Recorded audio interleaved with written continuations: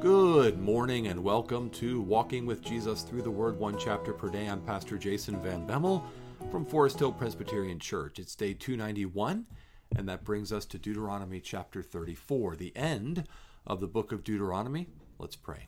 Father in heaven, thank you for this word that is so rich and full and meaningful and such a blessing to us.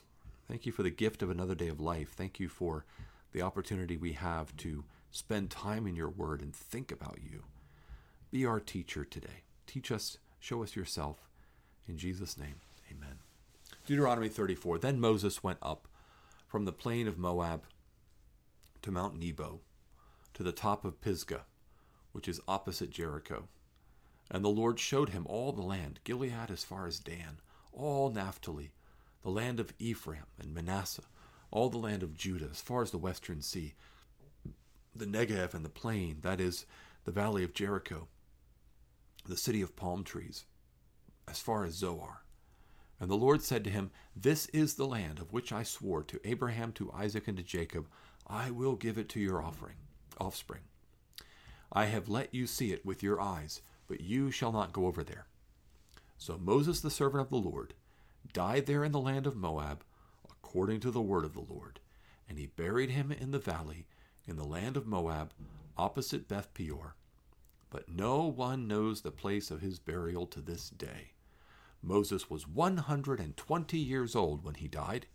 His eye was undimmed, his vigor unabated, and the people of Israel wept for Moses in the plains of Moab 30 days. Then the days of weeping and mourning for Moses were ended, and Joshua, the son of Nun, was full of the spirit of wisdom, for Moses had laid his hands on him. So the people of Israel obeyed him and did as the Lord had commanded Moses. And there has not arisen a prophet since in Israel like Moses, whom the Lord knew face to face. None like him, for all the signs and the wonders that the Lord sent him to do in the land of Egypt, to Pharaoh and to all his servants and to all his land, and for all the mighty power and the great deeds of terror that Moses did in the sight of all Israel.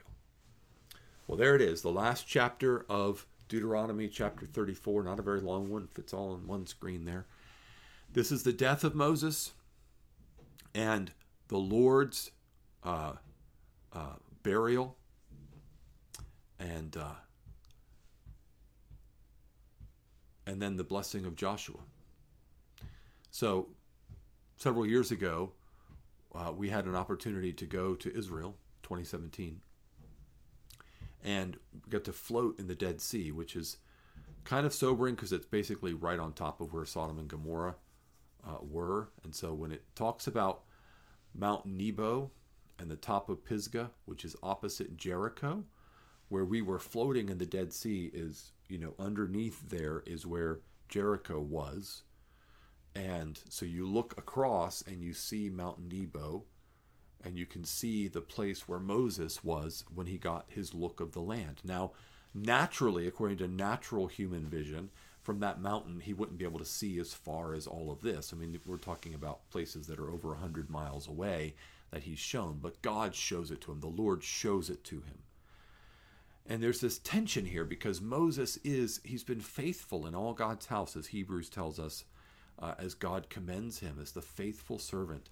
But he doesn't get to go into the promised land because he did not honor God in the critical moment when he was supposed to speak to the rock, but he struck it twice and he took the glory for himself. Shall we make water come from this rock?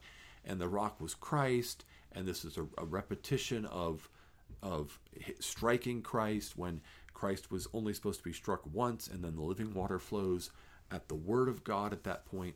So it's a whole image, but it's also the heart of Moses to, in frustration, steal glory for himself. So it's a sad scene, but the Lord, in tender compassion and love for his servant, whom he still loves, he shows him all of this land.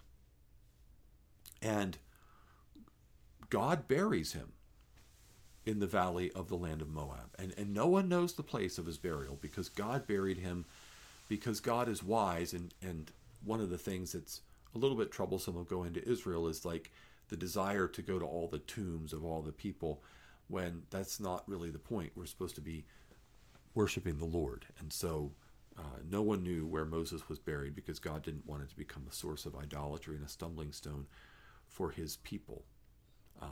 But the people of Israel mourned for him. And then Joshua, the son of Nun, is full of the spirit of wisdom. Moses had laid his hands on him, and see on the screen now I'm going to pull up, and Joshua's the next book we're going to be in. Not tomorrow, because tomorrow we're going to go back to 1 Corinthians for 1 Corinthians 9, but then we'll be in Joshua the day after tomorrow in this wonderful book about how God's word does not fail.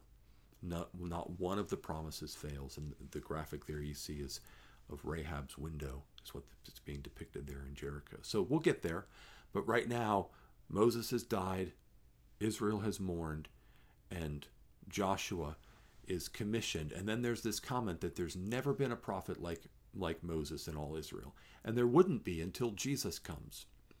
In terms of the signs and the wonders and the great deeds and the power, there's never going to be another prophet. Not Elijah, not Elisha, not Isaiah, not Jeremiah, Ezekiel. There's never going to be another prophet who rises to the same level as that of Moses until Jesus comes. Until Jesus comes. And so there's this significance that Moses has within the kingdom of God, but Jesus does even more. Jesus surpasses him greatly. Hebrews uses the language of Moses was faithful in all God's house, but Jesus is the son over the house. So that's how much greater glory he has than Moses. So we should look at Moses in admiration and respect and gratitude, but we should also look through Moses to the one he longed to see. And he did appear on that mountain with Elijah, Moses and Elijah testifying to the Lord on the Mount of Transfiguration, because Jesus is what it's ultimately all about. Let's pray. Father, thank you for your word and for the life that we have in your word. Bless and keep us today. Help us to be thankful for you and for your word and for your Son and for our salvation. In Jesus' name we pray. Amen. Well, tomorrow, 1 Corinthians chapter 9, and then on to the book of Joshua. Have a blessed day in the Lord.